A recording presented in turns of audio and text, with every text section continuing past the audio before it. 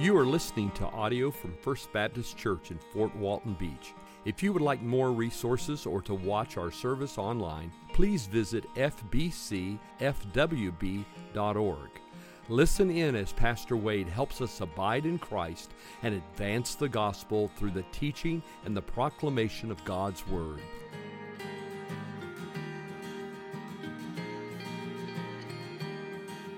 Ezekiel chapter 40. We're nearing the end of the study because there's 48 chapters in Ezekiel.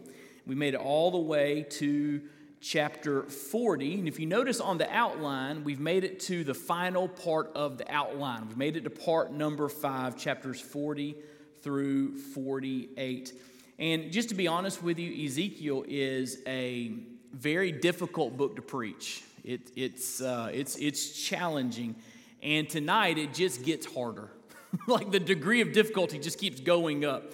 So bear with me as I try to relate God's word and apply God's truth from this prophetic book. But if you look there in your notes, the book of Ezekiel does divide up into five categories. And this is a very, very broad outline. But if you remember, in chapters 1 through 3, we studied the prophet's call. If you'll remember, because of Israel's disobedience to the Lord, because they turned their back to God, God had allowed the Babylonian Empire to come and conquer them, to overthrow them, to destroy their homeland, and then to take thousands of the Jews from their home back to Babylon. And that time period is called the Babylonian captivity or the Babylonian exile. And during that time, when many Jews were taken by force from their homeland, God called a priest who was one of those exiles named Ezekiel to share with the people there, the Jews there, some prophetic messages. And we see that call in chapters 1 through 3. The second part of the outline is there's a message of judgment for Jerusalem and Judah. So he speaks in chapters 4 through 24 specifically to God's people, to the Jews. And again, God's trying to get their attention to say, listen, I've sent devastating judgment against you. Turn to me. I'm the one true God. Turn to me. I am the Lord. But then in part 3, not only does God speak to the Jews, he speaks beyond them to other nations in that area. He has some messages for foreign nations, and the messages are very similar in nature. You need to realize God says, I'm the one true God. I am the Lord. Turn to me, worship me, follow me. And then in part 4, chapters 33 through 39, there's a message after the fall of Jerusalem. So even though many Jews have been taken captive into Babylon, there were still some Jews in Jerusalem, and God allowed the Babylonians to go against that city in waves. And finally, in 586 BC, there was a devastating wave where the Babylonians burned down the city, and they took even more Jews back into captivity. And Ezekiel had been saying to the Jews already in exile, there's devastation coming. The temple's going to be destroyed. And after the temple is destroyed, which is kind of the final act of God's judgment against the Jews, Ezekiel has some messages for them. And in these messages, he's sharing with them in the midst of the destruction, there is some daylight, there is some hope out there. And that leads us to part 5, which is a vision of restoration, chapters 40 through 48. So that's where we are. We found ourselves in part 5. And here's a summary of this book.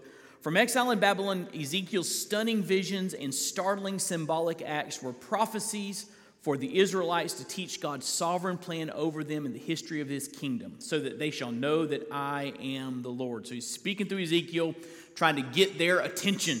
And he uses some symbolic acts. He uses some very direct teaching and preaching to get their attention. But here in chapter 40, we see that Ezekiel's given a final vision that God wants him to communicate to his people. And I want to start by looking at chapter 40, verse 1. Ezekiel chapter 40, verse 1. In the 25th year of our exile, at the beginning of the year, on the 10th day of the month, in the 14th year after the city was struck down, so this is again 14 years after the devastation of Jerusalem, On that very day, the hand of the Lord was upon me, and he brought me to the city. And again, this is a vision, not physically, brings him to the city. In visions of God, he brought me to the land of Israel and set me down on a very high mountain, on which was a structure like a city to the south. When he brought me there, behold, there was a man whose appearance was like bronze, with a linen cord and a measuring reed in his hand. He was standing in the gateway, and the man said to me, Son of man, look with your eyes and hear with your ears, and set your heart upon all that I shall show you, for you were brought here in order that I might show it to you. Declare all that you see to the house of Israel. So God's about to show him something marvelous, and he wants him to go back and tell the people what he sees.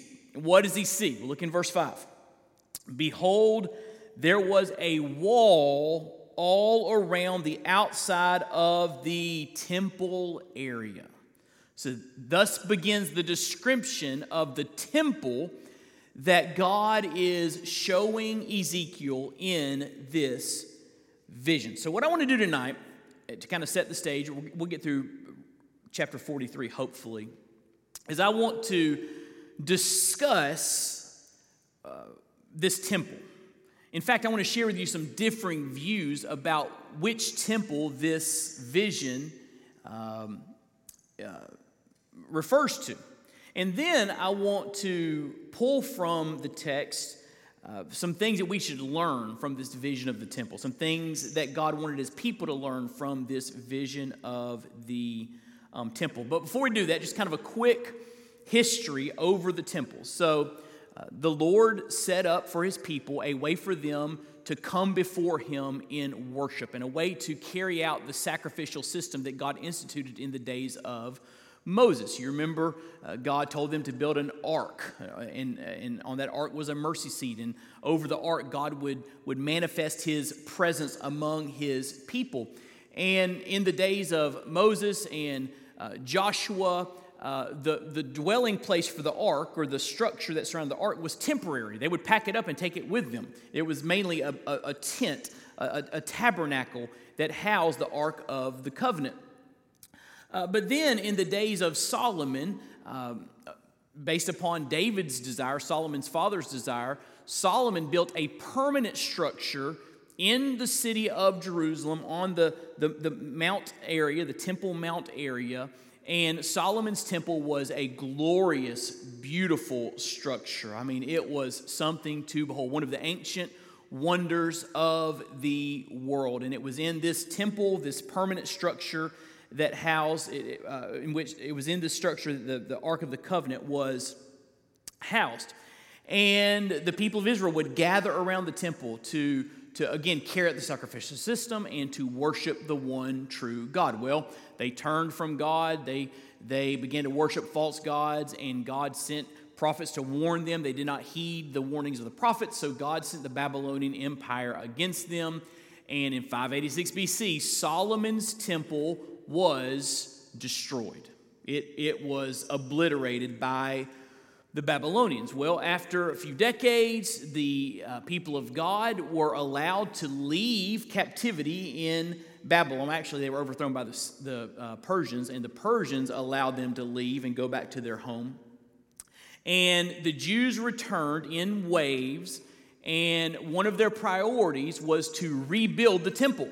They wanted to have this place, this central place of worship. You can read about that in the book of Ezra. That's what the book of Ezra is about. They returned to rebuild the temple. Nehemiah is about them returning to rebuild the walls around Jerusalem. So that temple is often called Zerubbabel's temple, because Zerubbabel was the leader that helped to marshal the resources and organize the people and lead in the work to rebuild that temple. This temple, Zerubbabel's temple, did not compare to Solomon's temple. It did not come close to the grandeur and size. They basically used Mosaic measurements, the measurements that God gave to Moses to begin to rebuild the temple.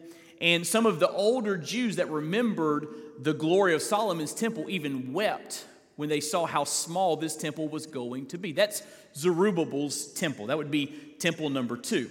Well, remember in Jesus' day, there was a temple, right? He would go into the temple to teach and to preach. That was Herod's temple, and really what Herod's temple was, it was an addition of Zerubbabel's temple. So Herod added on to it, made it bigger and grander, and it was something to behold in Jesus' day. But we know in AD 70, the Romans came into Jerusalem and they destroyed the temple.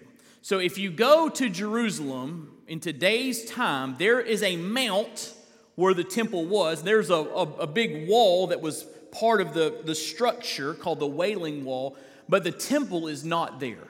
The temple has been destroyed. So we read about this vision, and Ezekiel sees a temple. And the question is, which temple is he seeing? Good question, right? Well, there are differing views. So I'm going to give you the differing views. I'm going to tell you which one I think it is, and we'll go from there, all right? No questions tonight, by the way. I'm kidding. View number one. Some believe this temple that he sees is the temple that was built post-captivity, the Zerubbabel's temple that we read about in the book of Ezra. You can read Haggai, Zechariah, these minor prophets. They're preaching to the people to encourage them as they rebuild the temple. And some scholars believe this is the post-captivity temple. But here's the problem with that view. The measurements don't add up, all right? The measurements of Zerubbabel's temple don't add up with the larger measurements found in this passage. So the temple that Ezekiel sees is bigger than the temple that was rebuilt under the leadership of Zerubbabel. Does that make sense? So I don't think this is Zerubbabel's temple. That's my view. But some do believe that. Number two, some believe this is the temple during the tribulation. As you see end times events unfold, we read about a great tribulation. We've talked about that some. And the Bible's clear, Revelation chapter 11, that there is a temple structure that is built during the tribulation period. And it becomes kind of a dramatic centerpiece for the different events that unfold during the tribulation. And some believe this is the tribulation temple. You can read about that in 2 Thessalonians chapter 2, verse 4, where the Antichrist sets himself up as God in the middle of the temple, claims to be God, demands worship. A lot of things happen there at that temple. But some people believe this is the tribulation temple. Again, I don't hold to that, and I'll tell you why in a minute. Let me give you a couple more views.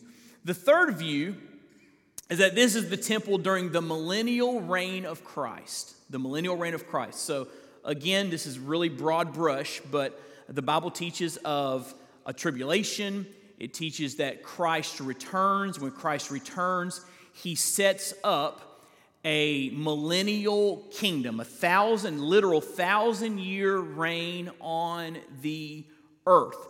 And different passages, Isaiah, Ezekiel, Revelation, indicate that during this millennial reign, there will be a temple on the earth. Is this the same tribulation temple or kind of refurbished temple from the tribulation, or is this a brand new temple? We don't know, but some people believe this is the temple during the millennial reign of Christ.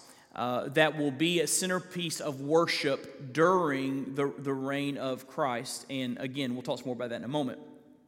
A fourth view is the temple that Ezekiel sees is an extended metaphor of God's presence with his people. So Ezekiel's not looking at a literal temple. These are all metaphors for God's presence and blessing among his people. And again, this kind of lines up with certain end times views. There's an end times view called amillennialism, that there's not a literal 1,000-year reign of Christ, that the millennial reign is metaphorical, and it speaks of Jesus' reign over human history through his church, through the gospel. And so those that hold that there's not a literal 1,000-year period, they have to say, well, this is not a literal temple. This is a metaphorical temple, and that is a view. I struggle with that view because of the specificity. As we read through these chapters, you're going to see it's talking about cubits and measurements and decorations and gates and steps, 7 steps here and 8 steps there, and all this information, and it just doesn't feel like a metaphor to me. It feels like there's some very specific information, specific measurements of this temple. And then another view is the temple as the new heavens and the new earth. That this is that Ezekiel's seeing what the new heavens and new earth look like when God ushers in the new heavens and new earth. The only problem with that is, at the end of Revelation 21, the Bible says there's no temple. It says the Lamb is the temple, that the Lord God is the temple. So the Bible clearly says when the dust settles and God ushers in the new heavens, new earth, the new Jerusalem, where we'll be spending eternity with Jesus, there's no temple there. So I struggle to think that this temple is new heavens and new earth because there's no temple. Now, those that hold to that view, look at the phrase where it says in verse 2, there was a very high mountain. They go to Revelation, a very high mountain. But again, I believe that this is not that temple. I believe, based upon the descriptions of the temple, what happens in this temple is the temple that is built and in operation during the millennial reign of Christ. I believe there is really a literal 1,000-year period where Jesus reigns over the earth and before the new heavens and new earth. And during that reign, there will be a temple there, which again will be a centerpiece for worship. I believe that the Lord is allowing Ezekiel to peer into the far future to see what's happening at this temple structure during the millennial reign of Christ. Deep breath. Okay. So those are the 5 major views. Now, there are some things we learn from this temple, and as we discuss these, it'll help you understand why I believe is speaking of the millennial reign of Christ, okay? So why is God showing this temple to Ezekiel? Why does he want him to go back and tell the people about the vision that he's seen? What does he want them to learn? What does the Holy Spirit want us to learn? Let me give you 4 things, and then we will be through. Number 1, the temple teaches of God's accessibility. Now, we're not going to read every verse, but I'm going to show you just a few verses in these 3 chapters that help us to understand some different things going on. But I believe the temple in the millennial reign teaches something about the accessibility of God. So look what it says in verse 5. Behold, there was a wall all around the outside of the temple area, and the length of the measuring reed in the man's hand was 6 long cubits, each being a cubit and a handbreadth in length. So he measured the thickness of the wall, 1 reed, and the height 1 reed. Then he went into the gateway facing east, going up its steps, and measured the threshold of the gate, 1 reed deep, and the side rooms, 1 reed long, 1 reed broad, space between the side rooms, 5 cubits, threshold of the gate by the vestibule of the gate, at the inner in 1 reed. So he's talking about the gate structure. There were rooms off to the side of the gate. And if you look down in verse 20 and verse 24, he mentions 2 other gates. So this temple complex that I believe is in the millennium has 3 gates where people can come and access the temple. And I think this is of utmost importance. Now there's some discussion, scholarly discussion, why 3 gates? Did the 3 gates represent anything? I saw read one commentator that said the 3 gates speak of the Trinity, the triune God. There are different views on that. But anyway, the Bible doesn't tell us. It just tells us that there are 3 gates, 3 ways of entrance into the temple. And I believe the fact that the centerpiece of worship, where the one true God manifests his presence, the fact that it has gates communicates something. I think it communicates that during the millennial reign, God is inviting people to come and worship. It speaks of his accessibility. And we know that God is an accessible God. God is an inviting God. In fact, I want you to turn to Luke 14 with me very quickly. Luke 14, hold your place in Ezekiel, but look with me in Luke chapter 14. If you're still with me, say amen. Luke chapter 14. If you're not, don't say anything. If you're not still with me. All right. Luke 14, verse 15. When one of those who reclined at table with him heard these things, he said to Jesus, "Blessed is everyone who will eat bread in the kingdom of God." It's going to be a blessed thing to be able to be with the Lord, to be in his kingdom.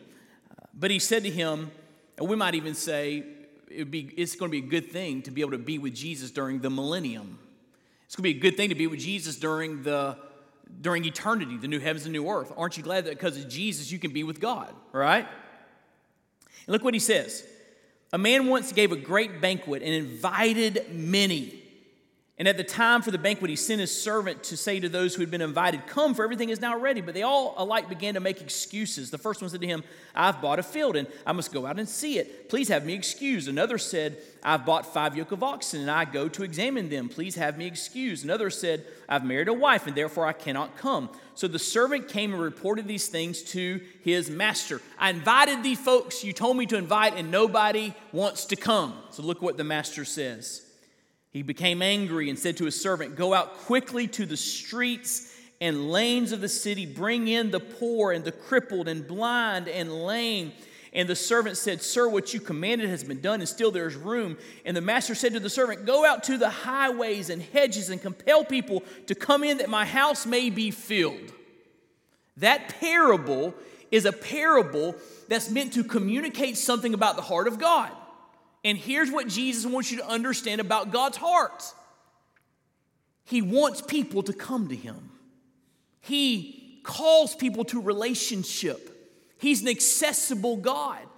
And the fact that people don't know the Lord is on them in this parable, right? They're invited, but they say, I've got some worldly cares and concerns, and I'll get to that one day, or not right now. And the Lord's saying, "I invited you, and you refused my invitation." And I think the gates on this temple communicate the heart of God.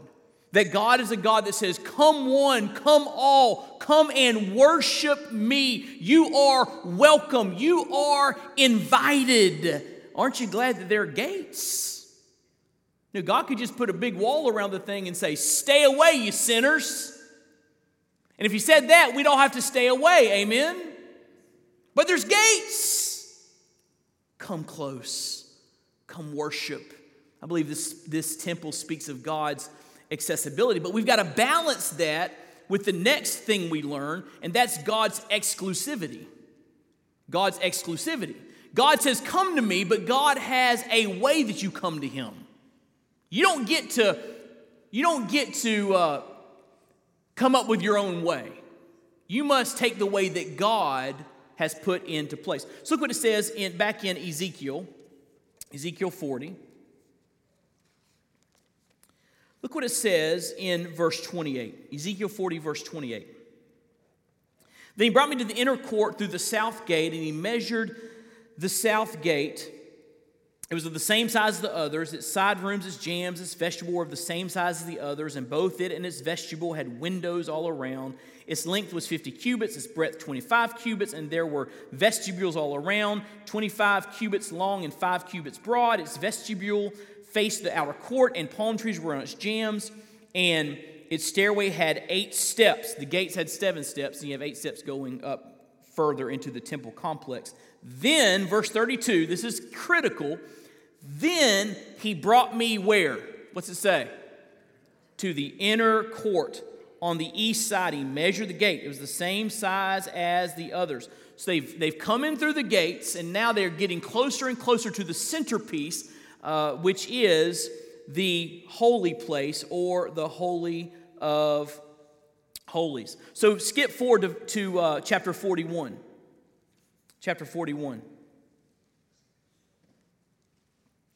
He brought me, verse 1, he brought me to the nave and measured the jambs. On each side 6 cubits was the breadth of the jambs, and the breadth of the entrance was 10 cubits. On the side walls of the entrance were 5 cubits on either side. He measured the length of the nave, 40 cubits, and its breadth 20 cubits. Then he went into the, what's the word? The phrase. The inner room, and measured the jambs of the entrance. 2 cubits, entrance 6 cubits, side walls on either side of the entrance 7 cubits. And he measured, keep reading, he measured the length of the room 20 cubits, and its breadth 20 cubits across the nave. And he said to me, "This is the most holy place. So kind of look at me for a second. So you come in through the gate, and you make your way into an outer court and into an inner court. Eventually you come to the holy place. He calls here the most holy place, which we know is the Holy of Holies, where the Ark of the Covenant would be in the temple. And this speaks of God's exclusivity. He invites you to come, but you've got to come His way. The ESV Study Bible says this about the journey from the gate to the most holy place. It says the eastern gate begins the tour. It says the east-west axis of the temple should be noted. If a line is drawn from the east gate to the most holy place, listen to this, there's a sequence, and taking all the measurements into view, there's a sequence of 3 elevations. So you enter the gate and you're going up, up, up towards the most holy place. As the space in the inner temple becomes increasingly constricted. So you're going up and you're going to a more and more narrow space until you come to the most holy place. I believe that pictures there is one way to God, the way that God has ordained. And Jesus makes it very, very clear in John 14:6 what that way is. Jesus said, I am the way, the truth, the life. Listen, no one comes to the Father except through me. Quite a claim. That's exclusive. There's only one way to be saved, only one way to have a relationship with God. So I believe the temple complex speaks of God's accessibility. Come one, come all, but it also speaks of His exclusivity. You got to come my way, the way I've prescribed. I believe this speaks of Jesus being the only way of salvation. But third, and this is where it's going to get it's going to blow our minds for a minute. The vision of the temple teaches humanity's need for a Savior. Humanity's need for a Savior. Now look back in chapter 40. Chapter 40, and look in verse 38.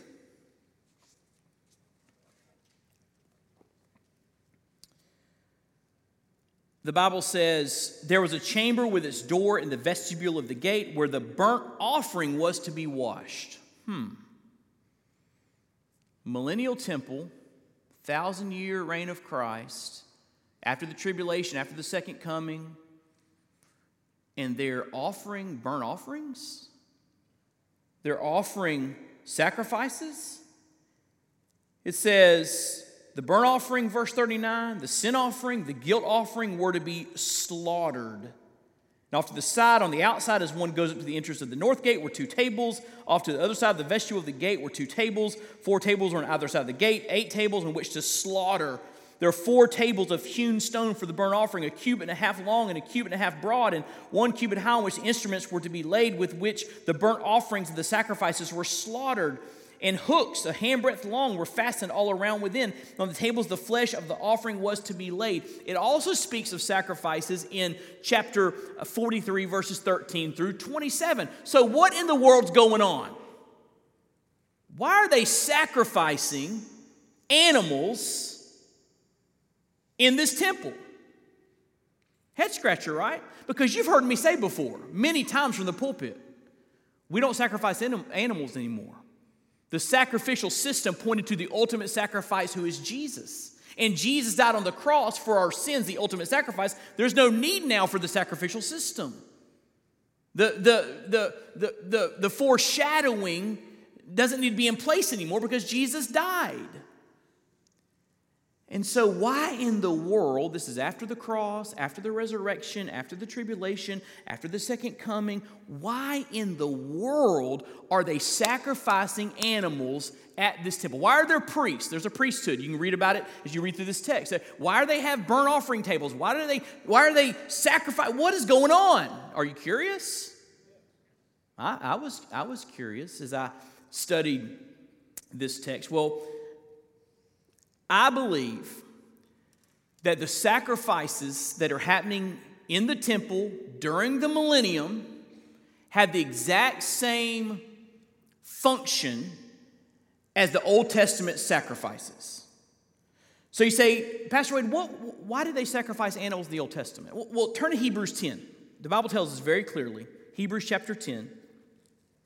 Just hang with me for a minute.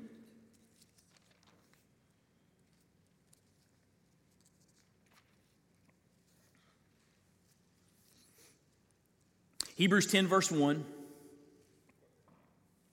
Hebrews 10 verse 1. For since the law was but a shadow of the good things to come instead of the true form of these realities, it can never, by the same sacrifices that are continually offered every year, make perfect those who draw near. Now that's a long sentence. I heard a pastor in Memphis named Bob Pittman preach on this when I was in seminary. And I'll never forget it because he said, okay, look at verse 1. He said, underline the phrase, the law. Then he said, underline the phrase, can never. And then underline the phrase, make perfect. How do you summarize verse 1? Listen, the law can never make perfect. The law can. The purpose of the sacrificial system was not to save. It was to point to the Savior. Because look what he says in the next verse. Otherwise, would they not have ceased to be offered, since the worshipers, having once been cleansed, would no longer have any consciousness of sins? In other words, if the killing of animals washed away their sin, you wouldn't have to kill any more animals, right? Why'd they have to keep killing animals? Look what he says. In these sacrifices, verse 3, this is critical, there is a reminder of sins every year. So why did God institute the sacrificial system? To remind them every year, I'm a sinner in need of a Savior. Innocent blood must be shed to cover my guilt and shame. And all of these sacrificed animals pointed to Jesus, who came as the perfect Lamb of God and died for our sins, shed his blood so we could be washed clean and forgiven of our sins. Isn't that good? So the sacrifices did not save. They pointed to the Savior. They were a reminder of sins every year. A reminder, watch this, of people's need for a Savior. Now, back to the millennial reign of Christ. This is where it's going to hurt your head for a minute, okay? When Jesus Christ returns, or at the end of the tribulation, rapture and second coming, when that happens, the Bible says that the dead in Christ will rise. He's going to call dead believers from the ground, and when they're raised from the ground, they will be given brand new glorified bodies. Can I get a witness? You got a new body coming if you know Christ, all right? Those who are alive when Jesus Christ returns will be, 1 Thessalonians 4, will be caught up in the air. And the implication is that's when we get our new glorified bodies. So, resurrection, rapture, Christians get brand new glorified bodies that'll never perish, never be corrupted. They're perfect bodies that we'll live in for all of eternity. All right, pretty cool. So, when Jesus Christ sets up his reign on this earth, there's going to be some folks walking around like me and you. I plan to be there with a glorified body. And we'll see each other on the street and say, boy, you look great. And you'll say the same to me, all right?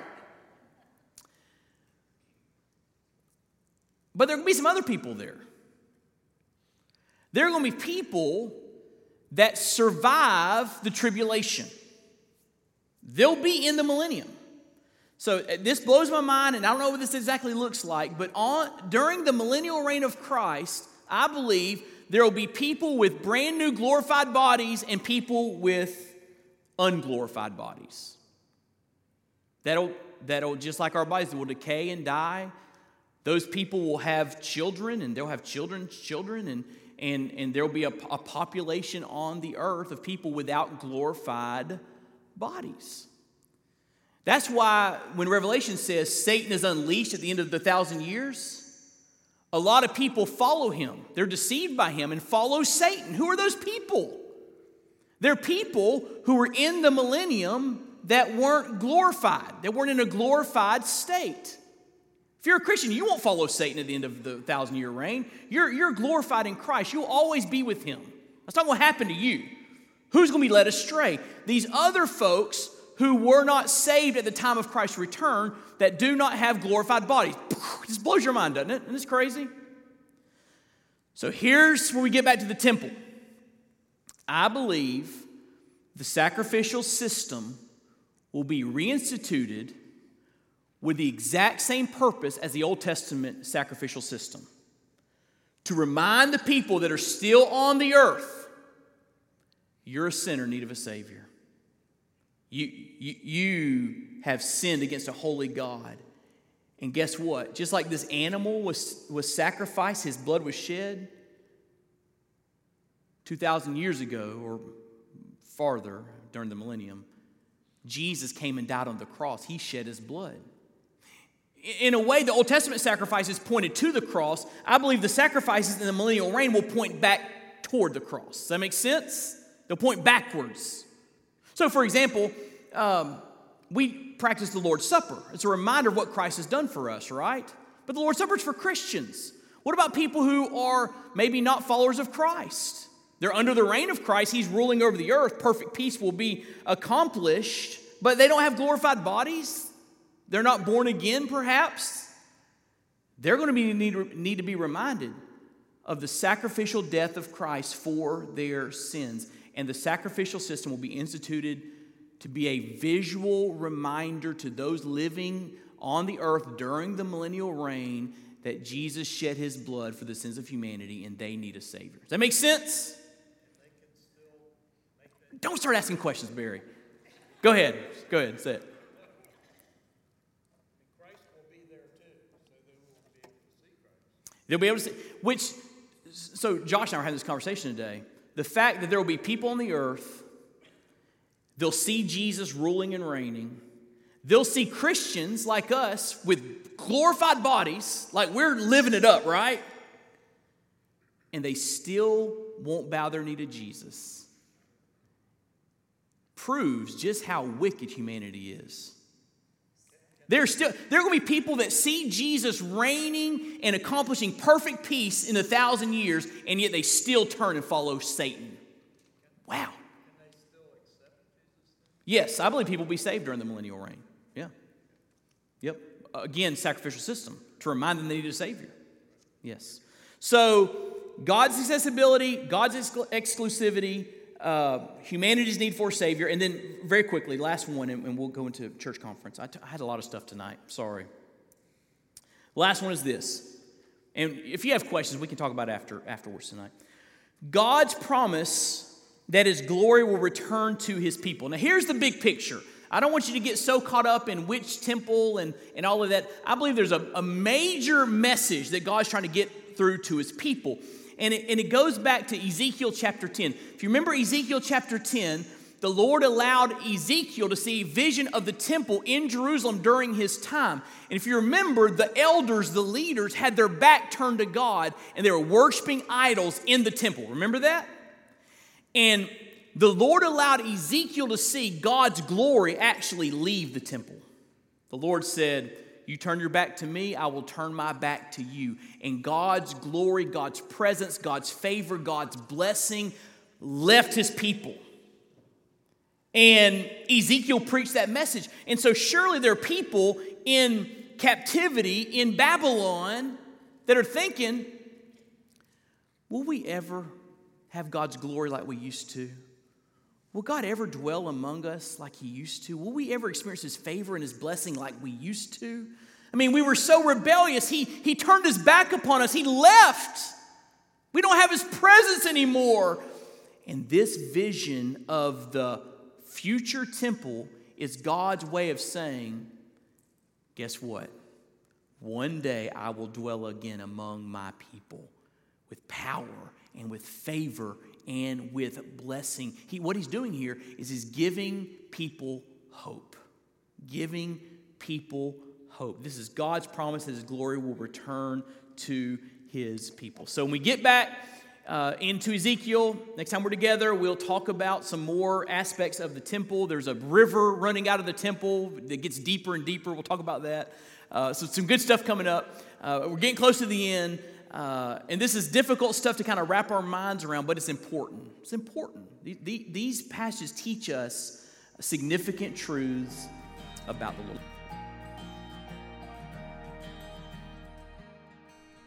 Thank you for listening. We pray you've been encouraged and inspired by God's Word. May the Lord richly bless you.